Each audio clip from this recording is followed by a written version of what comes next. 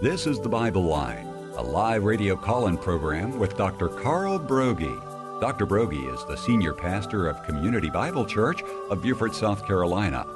And for the next hour, he's available to answer your questions, providing biblical insight and wisdom for everyday Christian living.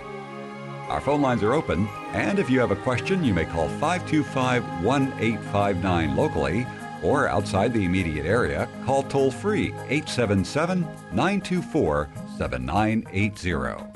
Now let's join Dr. Carl Broggi. Be diligent to present yourself approved to God as a workman who does not need to be ashamed, accurately handling the word of truth. I welcome you this hour to the Bible Line. You may be a very first-time listener here at 88.7, also heard throughout the internet. And if you are, for the next hour, we will be taking people's questions. Maybe there's a particular challenge in terms of your life or ministry and you want biblical counsel on, or maybe a passage you're trying to understand or apply contextually.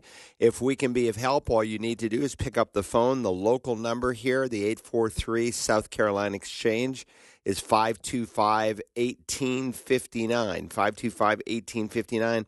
Or you can email us here directly into the studio. We were gone last week, Rick. I was doing a funeral for one of our members, and so the questions have just stacked up. But, of course, we always give live callers preference. And so if you want to get your question in, call live. Again, 843-525-1859. Or you can email us at TBL. That stands for the Bible Line, TBL at WAGP.net. Well, let's go ahead and we'll get started this morning. Very good. An anonymous listener from Richmond Hill says, we've received letters from a JW, a Jehovah's Witness, who apparently has gotten a mass marketing mailing list of residents of our former city. In the past, when JW came to our house, I would tell them that Jesus is God, as clearly laid out in the entire Bible, and I will never change my belief because it is the truth. But with this letter and return address, I'm wondering how you might reply to this person as a witnessing opportunity. I have copied and pasted the contents of her latest letter inviting us to the 22 Convention of Jehovah's Witnesses below, and I'm now paraphrasing here. I am sending my neighbor this invitation. Jehovah knows what we need to enjoy each day. Pursue peace now. You can watch at different times. I would love to see you. You are cordially invited to view the 2022 Convention of Jehovah's Witnesses. The theme of the convention this year is Pursue Peace. Now, some may doubt that real peace is attainable due to the violence and insecurity that is rampant in the world today. However, God promises that our peace can become just like a river, serene, abundant, and ongoing. And they quote Isaiah 48:17 and 18. But how is this possible? That question will be answered at this convention. The program will be presented in 6 sessions. Program highlights, Friday sessions, learn how love leads to inner peace and peace with others, see why the Bible's advice for marriage, mates, parents, and children can be called the roadmap to family peace. Saturday sessions, is it possible to enjoy peace if you suffer from illness, economic problems, natural disasters, or other difficulties? Watch an uplifting video that shows what people around the world are doing to enjoy peace. And then the Sunday sessions. Can we really become God's friends? Is friendship with God automatic, or is it something required of us? Here are the answers to those questions in the Bible-based talk, Friendship with God, How Possible? And I did not put down the web address where that is for, needless to say, reasons. Yeah, well, you just gave a great advertisement. I didn't give the address. No, that's right. That's right. But you know, what they're doing is very crafty. It's very, very crafty. They're trying to reach out and offer people hope in a hopeless world. Of course, the hope they offer is no hope at all. And of course, the word hope, elpidos, in Greek means something that is short and certain. And they cannot offer anything short and certain because their theology at the core is bad. Listen to what the Apostle Paul said in 2 Corinthians chapter 11. He said, "For such men are false apostles, deceitful workers, disguising themselves as apostles of Christ." And that's what the evil one does. He's a great deceiver.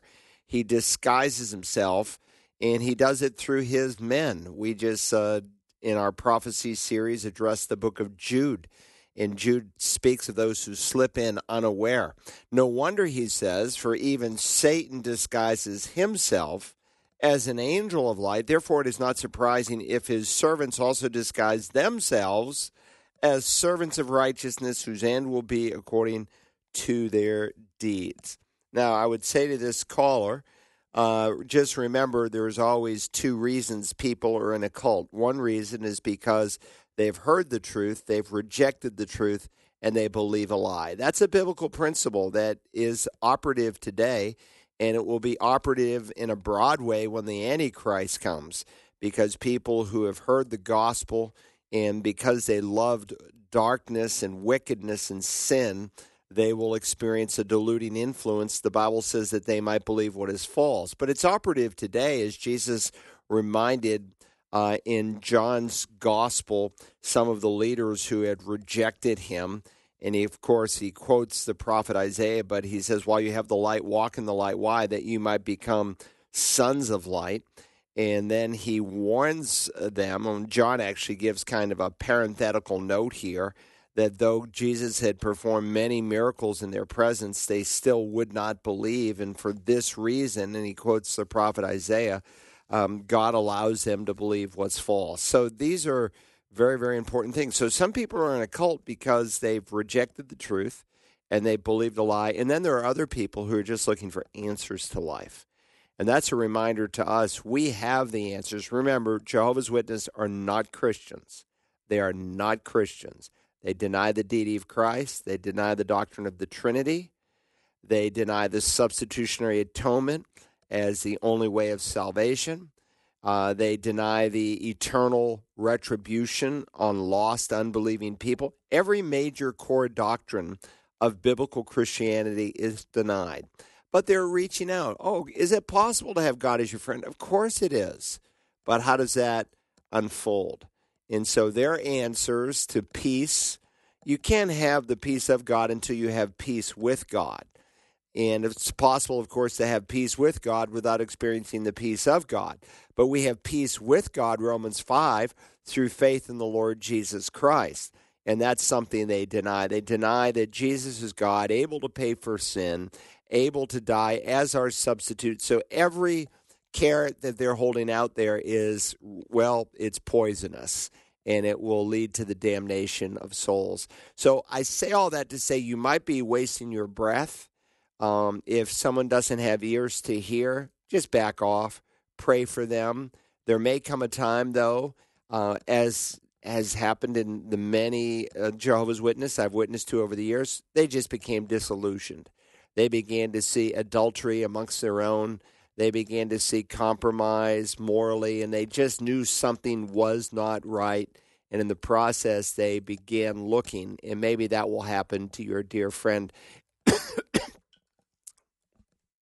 All right, 843-525-1859 if you have a question on today's Bible Line. And Bert from Bluffton says that a few weeks ago you mentioned in one of your Sunday messages the Fall 2023 Israel Tour. Do you know when the details will be available on our website? Well, we're definitely exploring that right now and praying for wisdom.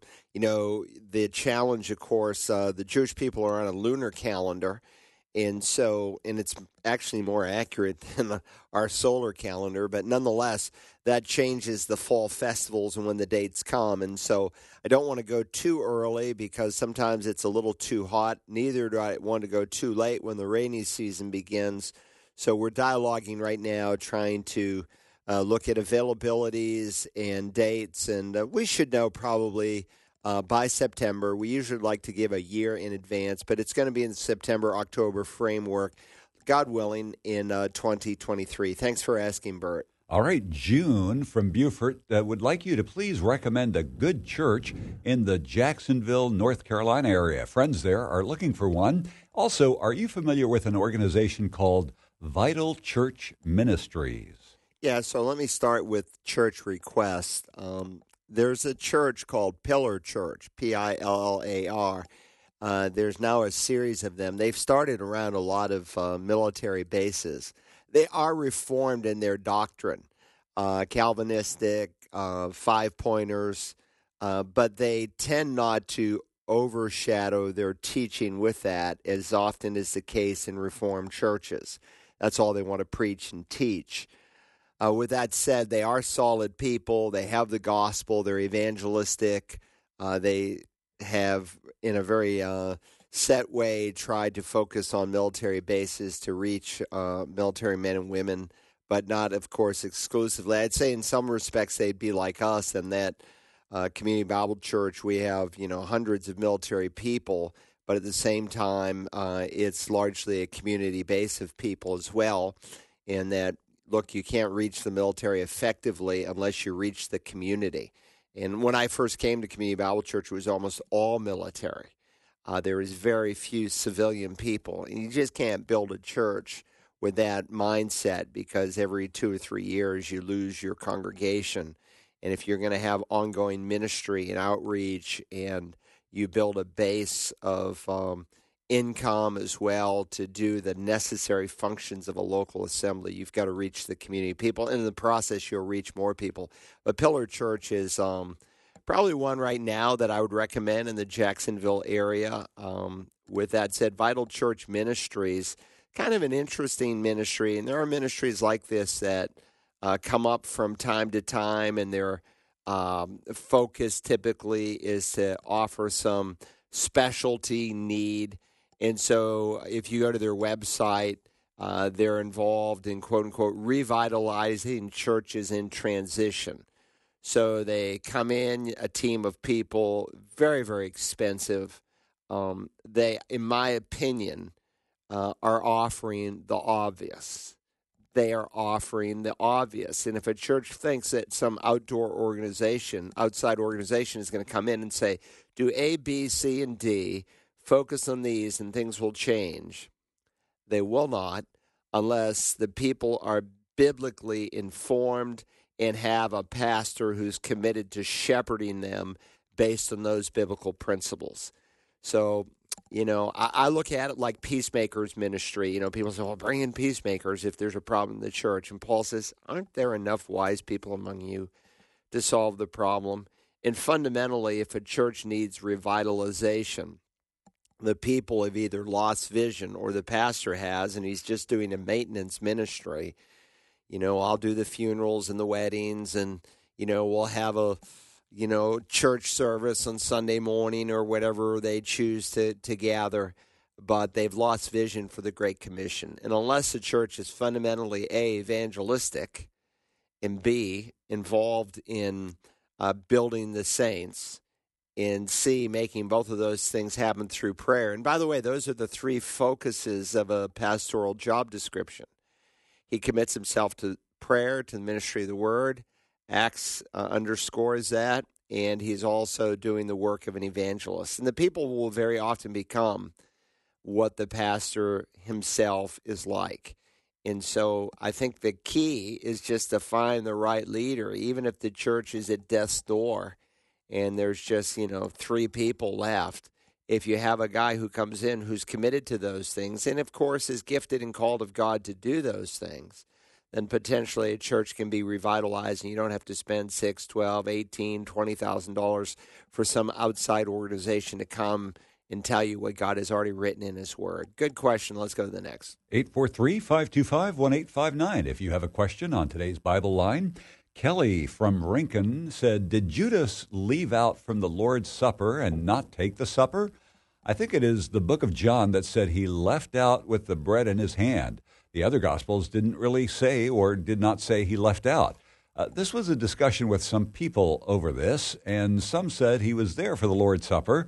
Could you give your thoughts and insight on this? Thank you. Also, do you think that the verse that talks about death and illness from taking the Lord's Supper is primarily talking about divisions within the church? I know all sin is serious and needs to be confessed, and one is to take the supper with pure and clean heart, or we can drink judgment on ourselves. But someone said this verse is primarily talking about taking the Lord's Supper with divisions among them in the church.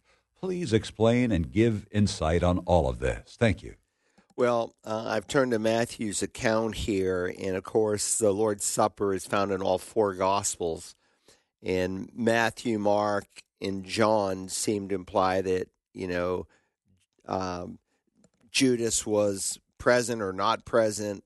Luke, well, let me just read the text. It says here in Matthew 26, let me pick it up here in verse 20. Now, when evening came, Jesus was reclining at the table with the 12 disciples. As they were eating, he said, "Truly I say to you that one of you will betray me." Being deeply grieved, they each one began to say to him, "Surely not I, Lord." And he answered, "He who dipped his hand with me in the bowl is the one who will betray me. The Son of Man is to go just as it is written of him. But woe to that man by whom the Son of Man is betrayed. It would have been good for that man if he had not been born." And Judas, who was betraying him, said, "Surely it is not I, Rabbi." Jesus said to him, "You have said it yourself." While they were eating, Jesus took some bread, and after a blessing, he broke it and gave it to the disciples and said, "Take, eat, this is my body." And when he had taken the cup and given thanks, he said to them, "Drink from it, all of you." So at first glance, you might assume that Judas was present for the Lord's table. But I think what took place, because remember, the best interpreter of Scripture is Scripture itself, is that Judas left between verses 25 and 26. So he asked the question, "Surely it is not I, Rabbi." And Jesus said, you've said it yourself. So just because something is omitted does not mean it didn't happen. As we'll see in a moment from John's account, clearly he did leave. When you go to Mark's account, again, between verses 21 and 22, it says, "For the Son of Man is to go just as it is written of him, but woe to that man by whom the Son of Man is betrayed. It would have been good for that man if he had not been born."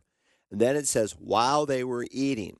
So even in Mark's account, there appears to be a segment of time that transpires. So Judas, once again, could have left between verses 21 and 22. There's certainly a time frame for that to unfold. And I would say, again, just because something is omitted doesn't mean it happened. But we know definitively from John's gospel that he did leave. So let me turn to John's account, and we read, now no one of those reclining at the table knew for what purpose he had said this to him. He had just said, let me back it up a verse.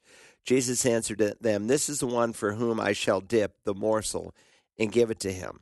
So when he had dipped the morsel, he took it and gave it to Judas, the son of Simon Iscariot.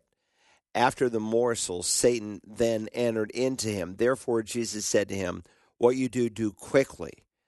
Now no one of those reclining at the table knew for what purpose he had said this to him. For some were supposing, because Judas had the money box, that Jesus was saying to him, "Buy the things we need for this feast." You know, this kind of reminds me, let me just say parenthetically, of what we just studied in Jude, how people can slip in unnoticed, because here it is at the end of Christ's ministry, and the disciples had not picked up that he was a tare. But we keep reading, it says, so after receiving the morsel, he went out immediately, and it was night. So John provides a detail that's not provided in Matthew or Luke. He clarifies that Judas left the table immediately after dipping of the bread. So clearly something did happen between those two verses. I think the greater challenge would be in Luke's gospel, because when you read Luke's account, it's worded a little bit differently. And at first glance, it appears to say that Judas still was at the table. But again, the best interpreter of Scripture is Scripture itself. And you need to remember, too, that the Gospels, there's a reason we have 4, are written for different purposes, and they're written with different styles. If you study Luke's carefully, he wrote clearly with a unique style. By the way, he wrote not only the Gospel of Luke, but the book of Acts. And at times, truths were viewed in chronological order, and sometimes Luke would address something topically. For instance, you read about John the Baptist, and he mentions the story in Luke 3 of John the Baptist preaching a baptism of repentance for the forgiveness of sins and baptizing the multitude out in the Jordan. And then he immediately mentions how King Herod arrested John the Baptist and shut him up in prison. Obviously, the chronological timeline is not being unfolded here because he's writing topically at this point, because John hadn't even baptized Jesus, and obviously he had to have baptized Jesus, and he obviously had to baptize him before he was arrested. So again, when you have a clear passage of Scripture, the biblical principle is you interpret what is unclear in light of what is very clear. And when you study Luke's gospel, just because he maybe doesn't give the same detail that Matthew or Mark does, where maybe there's a potential opening there, John's gospel is clear. He left immediately after he ate the morsel.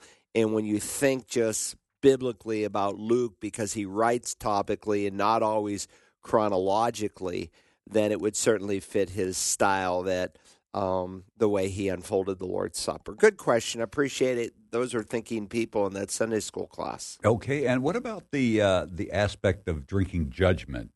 Yeah, so in 1 Corinthians, I think this is sadly a text of Scripture that is often abused and misused, and part of that is due to translations of the Old English, where the word condemnation had a dual connotation than it has today.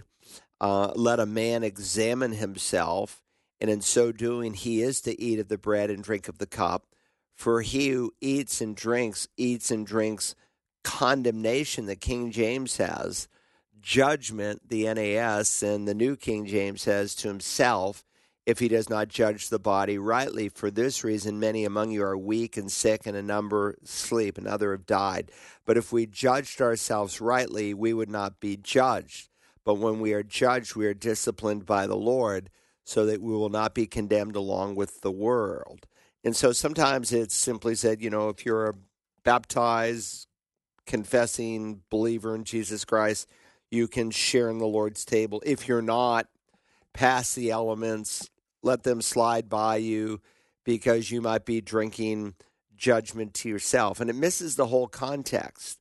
The context was, certainly there was division in the church as the opening chapter unfolds. People had their little sects, but there was sin in the camps.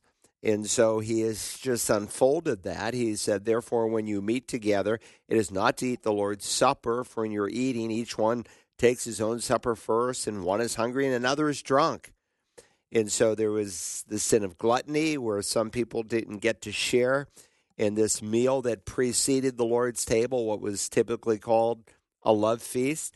And then there were some who, instead of actually mixing the wine with water, which they typically did in a 4 or 5-to-1 ratio, they were just, greedy and grabbed the wine, and some even got drunk at the Lord's table. And here they were coming to God's table, a reminder that we're not our own, and they were inviting God's divine discipline. It was really a mockery, to take the very elements that symbolize that we are to live in cleanness of heart and to eat in an unworthy fashion. And so the warning here is not given to the unbeliever, is often said, hey, look, if you're not a Christian, you shouldn't participate. Well, that's true. We shouldn't participate. But listen, millions and millions of people participate in the Lord's Supper every week across the world who are outwardly Christian, nominally Christian, but they're not born again. And sadly, they think that maybe it helps to save them or it makes them right with God, but nothing happens to them, because the warning is given to the believer. And so to participate in an unworthy fashion is to participate with known unrepented sin in your heart. And so we're to examine ourselves. It might be some known sin where we've compromised our heart. It might be something as simple as apathy or lukewarmness, just coldness of heart that we need to repent of, because Jesus is worthy of our full worship. And so that's the warning. The warning is given to believers not to fall under God's discipline by taking the very elements that symbolize you to walk in pureness of life. It's a good question. Appreciate it. 843-525-1859 if you have a question on today's Bible Line. And we have Alberto on line 1. Thanks for holding. Good morning. You're on the Bible Line. Good morning.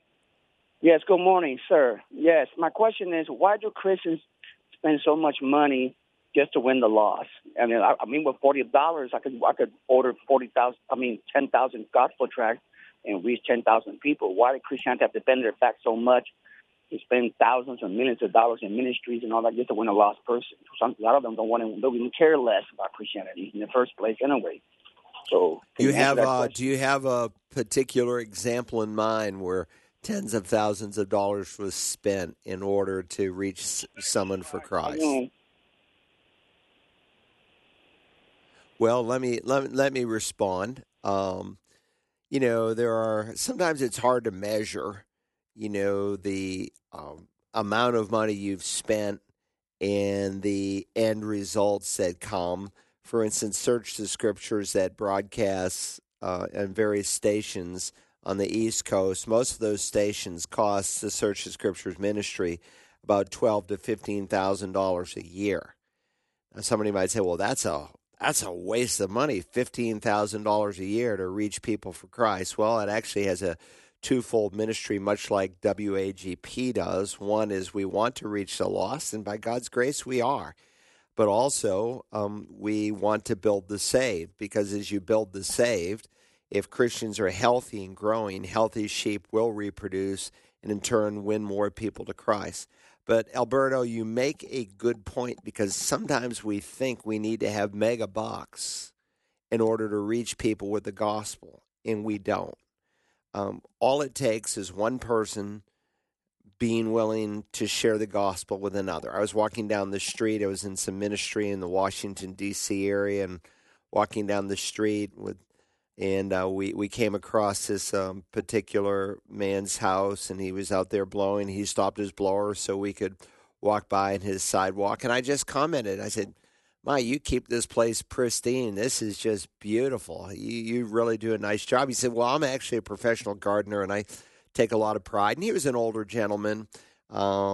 And I said, "What's your name?" And he said, "My name's Gene." And I introduced myself, and we chit-chatted for a while. And I said, "Hey, Gene, I'm always kind of curious because I want to be able to encourage people spiritually.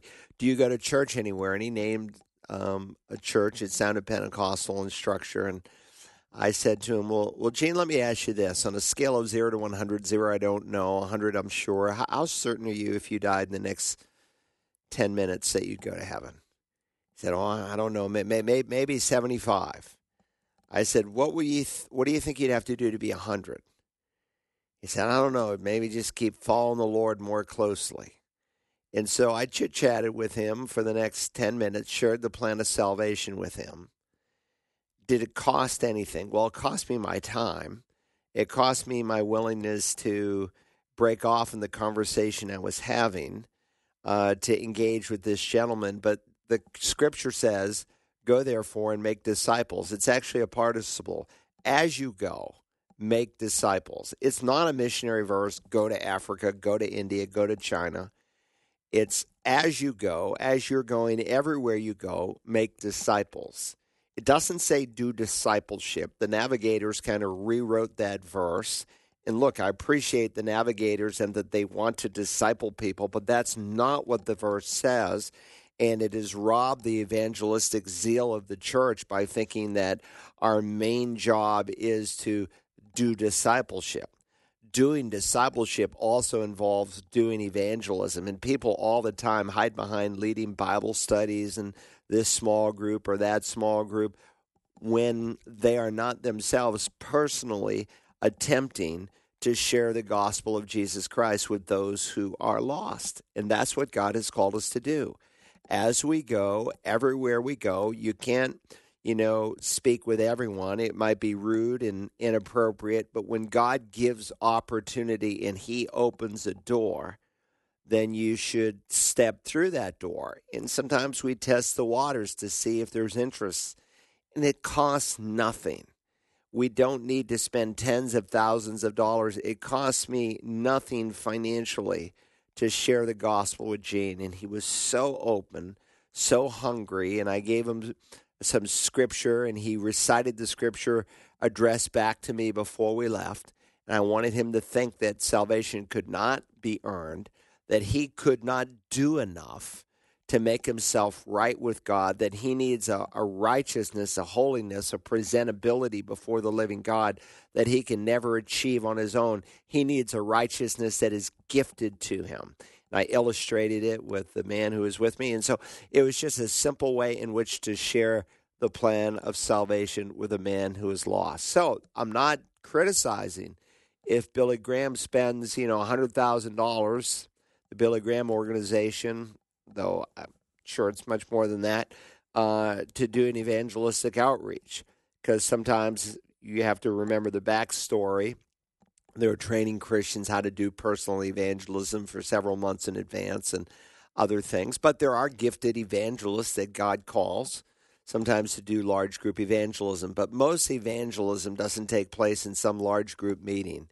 It just takes place in the everyday events of life as we care about souls and we reach out to them. Good question. Let's go to the next one. 843-525-1859. If you have a question on today's Bible Line, we had a listener that dictated their question. They would like to know what happened between the time Jesus was on the cross and the resurrection. Well, he went on a preaching mission. He didn't descend into hell to pay for sin. And because some have thought that in some versions of the Nicene or Apostles' Creed, there's actually several versions, some have omitted the phrase, he descended into hell.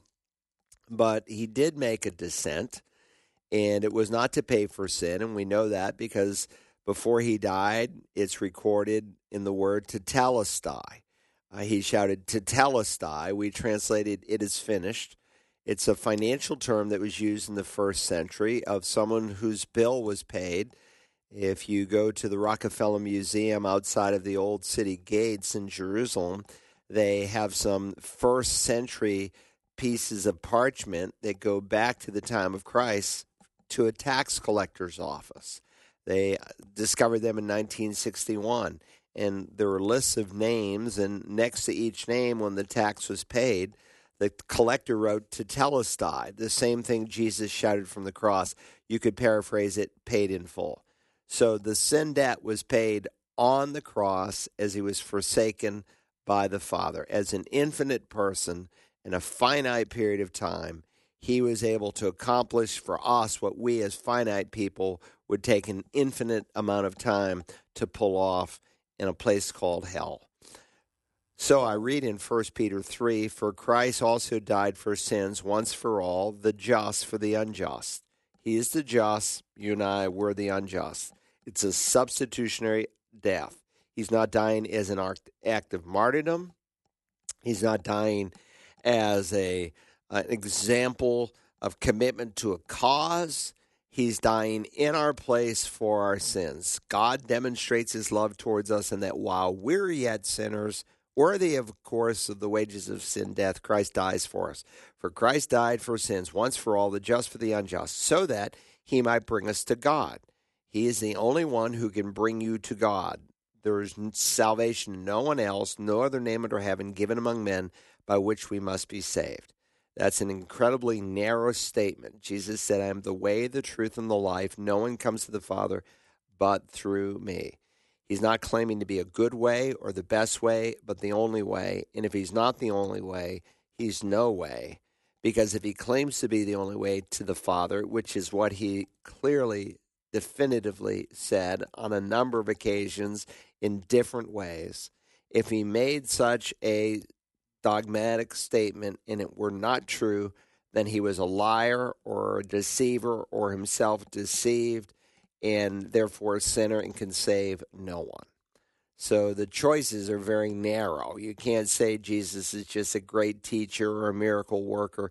He's claiming to be God in human flesh. He died for sins once for all, the just for the unjust, so that he might bring us to God.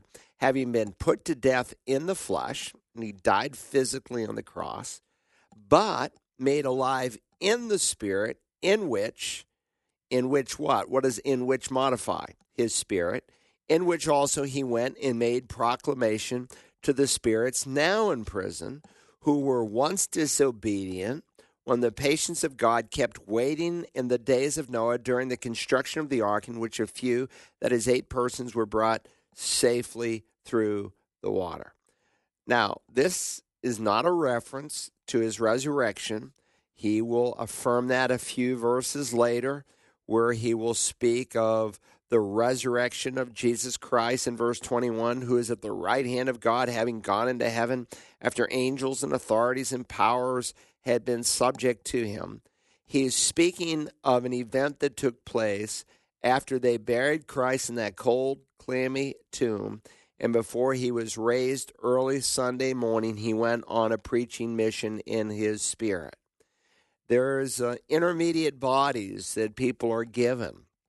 Moses and Elijah have not yet been resurrected from the dead, yet they appear in some kind of recognizable body. You say, well, he was physically assumed into heaven. Well, just remember, like Enoch, flesh and blood cannot inherit the kingdom of God.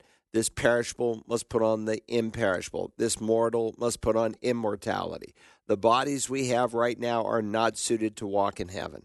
So whatever God did to Enoch in Elijah's body was not the body that you saw on the Mount of Transfiguration when Elijah and Moses appeared. They were in some intermediate body. So when we say, oh, he's up in heaven in his new resurrection body, no, he's not. He hasn't been resurrected yet. The end goal of his salvation has not yet been completed. And the resurrection of Old Testament saints, the Bible is clear, doesn't happen at the rapture when church saints are brought up.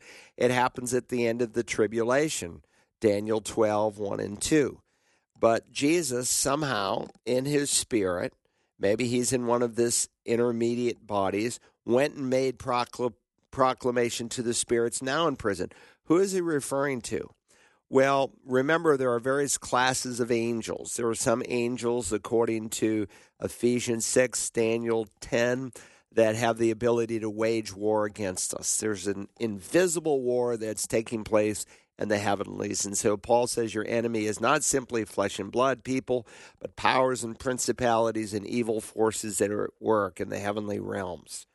There's a class of angels that are in a place known as the abyss. Remember on that occasion when Jesus dealt with the two Gadarene demoniacs and one whose name was Legion, and he ends up casting the demons into the pigs. And quite appropriate, because Jews should not have been raising hogs, and he had them all run down into the Sea of Galilee. Some of you have been with me to Israel, and we've been to that very location where it took place. There's only one place in the whole Sea of Galilee where it could have happened.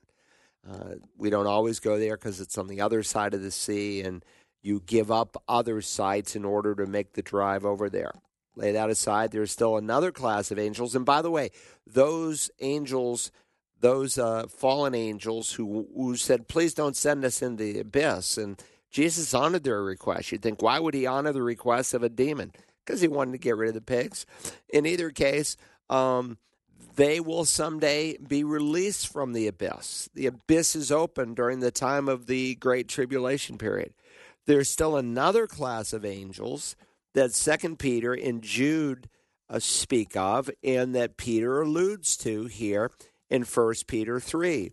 Jude, for instance, when he's dealing with apostasies, he speaks of angels who did not keep their own domain, but abandoned their proper abode. He is kept in eternal bonds under darkness for the judgment of that great day. That's Jude, verse 6. If you go to 2 Peter 2, and 2 Peter 2, chapter 2, is kind of a parallel chapter to Jude's dealing with apostasy. And in 2 Peter 2, in verse 4, he says, for if God did not spare angels when they sinned, but cast them into hell and committed them into pits of darkness reserved for judgment. Again, he's very, very clear that there's some angels who are in pits of darkness, Jude says, in eternal bonds. And so remember in the book of Colossians, when Paul speaks of the great victory that Christ accomplished for us in the cross, let me just turn over there for just a moment. It says, having canceled out their certificate of debt consisting of decrees against us, which was hostile to us, he has taken it out of the way, having nailed it to the cross.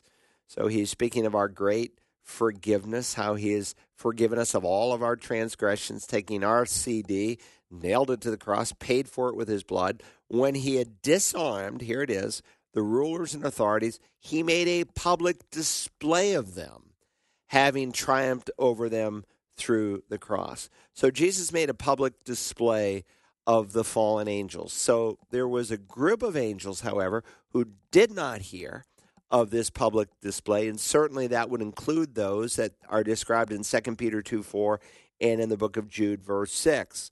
And I think it's interesting because these are the angels who indeed cohabitated, the B'nai Elohim, the sons of God cohabitated with the daughters of men, and their offspring was freak, which may explain maybe some of the severe reasons that God brought a worldwide flood on the planet.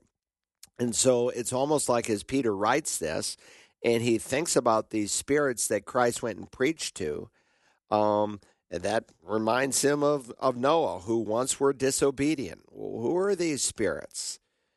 Who are these spirits who were disobedient when the patience of God kept waiting in the days of Noah? The B'nai Elohim. In fact, the B'nai Elohim, the sons of God, who cohabitated with the daughters of men. It doesn't say the sons of men cohabitated with the daughters of men, but the B'nai Elohim, and that's used in Scripture of fallen angels, like in the book of Job. In fact, in the Septuagint, which is the Greek translation of the Old Testament, it doesn't say B'nai Elohim, it says the angels of God.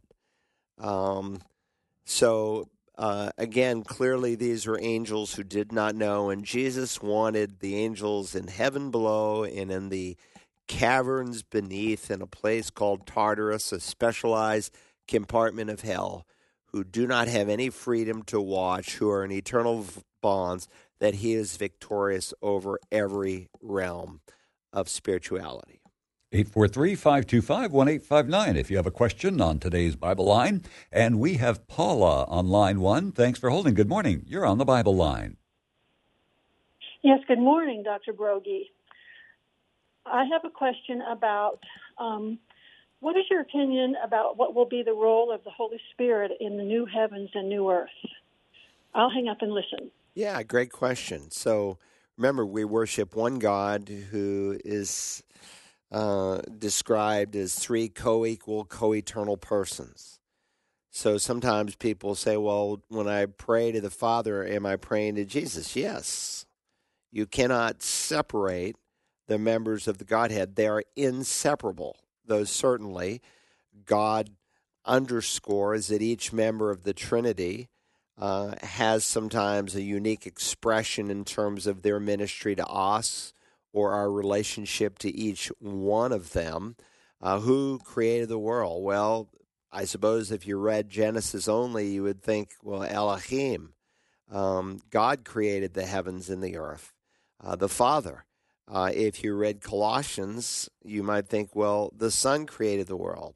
If you read the Psalms or the book of Job, you might think, well, the Spirit of God created the world. And even an allusion to his creative powers are found in Genesis.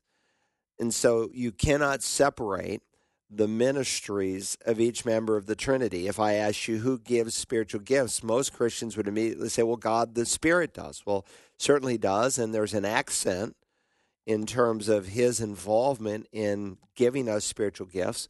But in the book of Romans, chapter 12, it tells us that God the Father is the giver of spiritual gifts.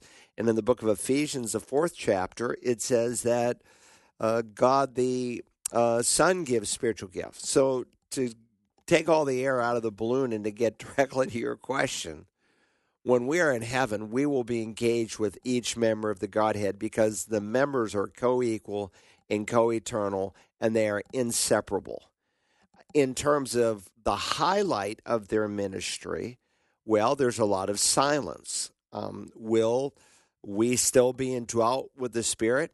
Jesus said he'll be in you forever and ever and ever. So I am assuming, safely to say, that his ministry through us will at that point be perfect. We won't be able to quench him. We won't be able to grieve him because we'll no longer have a sin nature. We'll be like Christ. but he'll be very active and involved in our lives. We'll do work in eternity. People think, well, you sit around in clouds and do nothing. No, God is a working God. God had Adam and Eve working even before the fall. Work is not part of the curse. What's part of the curse is the way work unfolds by the sweat of our brow. And so I'm assuming that it will be safe to say that the Spirit of God will be working through us. Will the Son? Yes. Will the Father? Yes. Again, the members will be inseparable. But there's a lot of silence in terms of each aspect of the Trinitarian God and how we will relate to them. But we can take the general principles found in the rest of Scripture and extrapolate them into the future and at least have some biblical handholds that we can grab hold of. Good question. All right, 843-525-1859 if you have a question on today's Bible Line. And we had a listener that called in that would like to know, how did Lucifer fall from grace? Well, there are two critical passages that deal with the fall of Satan. Jesus said, I saw Satan falling from heaven. And so, of course, only a pre-existent person could make such a claim, but his fall is recorded in Isaiah 14 and Ezekiel 28. They're easy to remember. 14 times 2 is 28. So Isaiah 14, you find the 5 I wills of the evil one. I will, I will, I will, I will, I will. He is created as a person. He's not a human person. He's an angelic person. And so I have a course on angelology, angels for us and angels against us. And in that course, you might want to listen to the section that deals with the fall of Satan. But again, he exerts himself. He wants to be like God. And by the way, that pattern continues. He wanted to steal worship from God, and he will, I suppose, in the future see that achieved, at least on some level, through his coming Antichrist, and that men will worship the Antichrist, and the Bible teaches they'll worship the dragon as well, Revelation chapter 13. But it will be short-lived because, of course, he'll be in the locked up for 1,000 years during the millennial reign and then removed at the end of the 1,000 years, and then he will join his compatriots, the false prophet, and the Antichrist, who at the second coming are thrown into the lake of fire, and there he will be forever and ever and ever. But two key passages, Isaiah 14, Ezekiel 28. I have a whole message on that. If you go to searchthescriptures.org, you can type in either of those passages, you'll find a sermon, or you can go to the Institute of Biblical Studies at the same website. And by the way, there's a phone app, so you don't have to be at a laptop or a computer station. You can download it at the App Store. If you type in Search the Scriptures, one word, it looks like somewhat of a blue triangle, and you can download it and type it in and do a search and listen to that message. Good question. Let's go to the next. Very good. Kathy from Fort Lawn, South Carolina writes, my Sunday school class was talking about how the world is looking like it's moving closer and closer to the tribulation. They were discussing how it's going to get worse. For example, how they were talking about reprobate minds and the way that the economy is going. One particular person said, well, whatever happens, I know that God will see us through. I agree, I said to her, but we must also prepare. We must prepare our homes with extra food and supplies for you and your neighbor. We must prepare spiritually so we won't be deceived.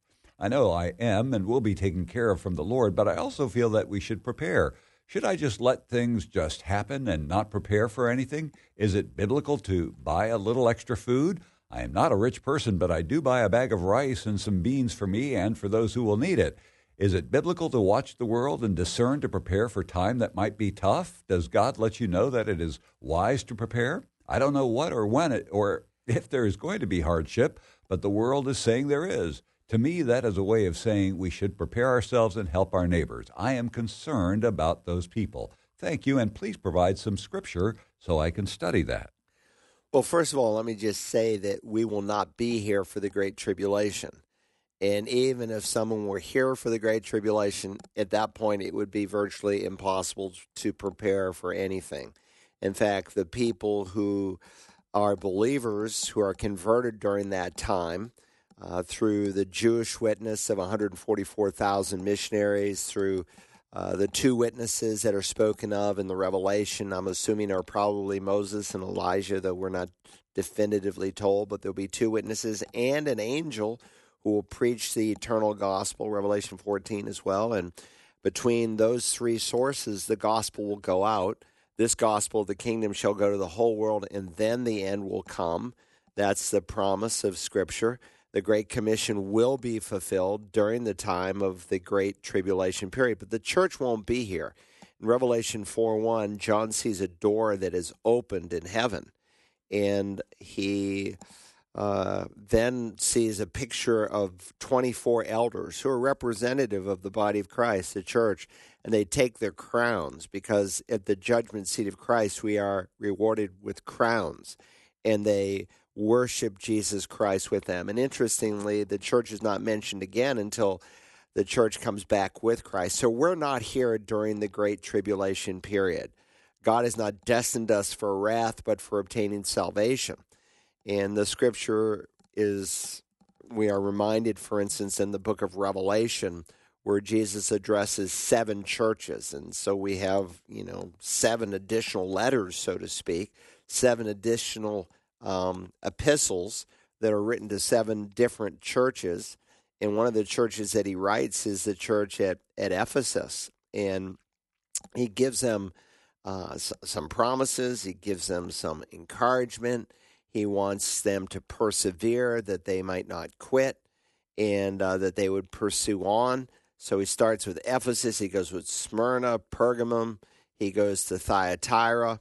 And he makes a promise that there's a time that is coming upon the whole world, on the entire planet, and he promises that you won't be here for that time because you have kept the word of my perseverance. I will also keep you. Now he's speaking to the church at Philadelphia. I will keep you from the hour of testing, that hour which is about to come upon the whole world to test those who dwell on the earth. I'm coming quickly. And so suddenly, quickly, it's going to happen. Jesus is going to catch up the church, and there'll be a time of testing that will come upon the whole world. Even World War I and World War II only encompassed a certain percentage of countries. There were parts of the world that you would not have known there was a world war going on. But there's coming an hour that will encompass the entire planet. When Jesus described it, he basically quotes the prophet Daniel. Daniel speaks of a time of unprecedented tribulation and hardship in Daniel 12. Just read the opening 2 verses. And Jesus virtually quotes Daniel 12 when he speaks of this coming time. And I'm just turning here now to Matthew 24. And he said, for then there will be a time of great tribulation. By the way, I'll be speaking on this a little bit this Sunday. We'll be cracking the door. A time of great tribulation, such as has not occurred since the beginning of the world, or until now, or ever will. And unless those days had been cut short, no life would have been saved. But for the sake of the elect, those days will be cut short. So God will cut short those days for the sake of tribulation saints. He'll have someone to enter into the promised kingdom because they'll be protected sovereignly. Most of the saints during the tribulation who are converted during that time will die, and they'll die by beheading. Now, with that said, I'm not saying that you shouldn't prepare for difficult times now. Go to the Annos sluggard, Proverbs 6, observe her ways, be wise, which having no chief officer or ruler prepares her food in the summer and gathers her provision in the harvest. So he's saying, look, learn a lesson from these Israeli ants. And there are many breeds and types of ants. They did a study once on ants, and there's certainly some in the Middle East who follow this direct pattern. In a time of plenty, they prepare, so in time of need, they'll have something. And so, a hurricane comes, everybody wants bread, milk, and toilet paper. Of course, when the power comes out, none of those things last except maybe the bread. With that said, we should be wise. We should be good stewards for difficult times that come. But ultimately, our faith and trust needs to be in the living God, because you can't save up enough food for difficult times that come. But God will provide for his own, and the worst that can happen is you die and you go straight to heaven if you know Jesus is Lord. We're out of time. Thanks for joining us today on the Bible Line. Have a great day as you walk with Jesus Christ.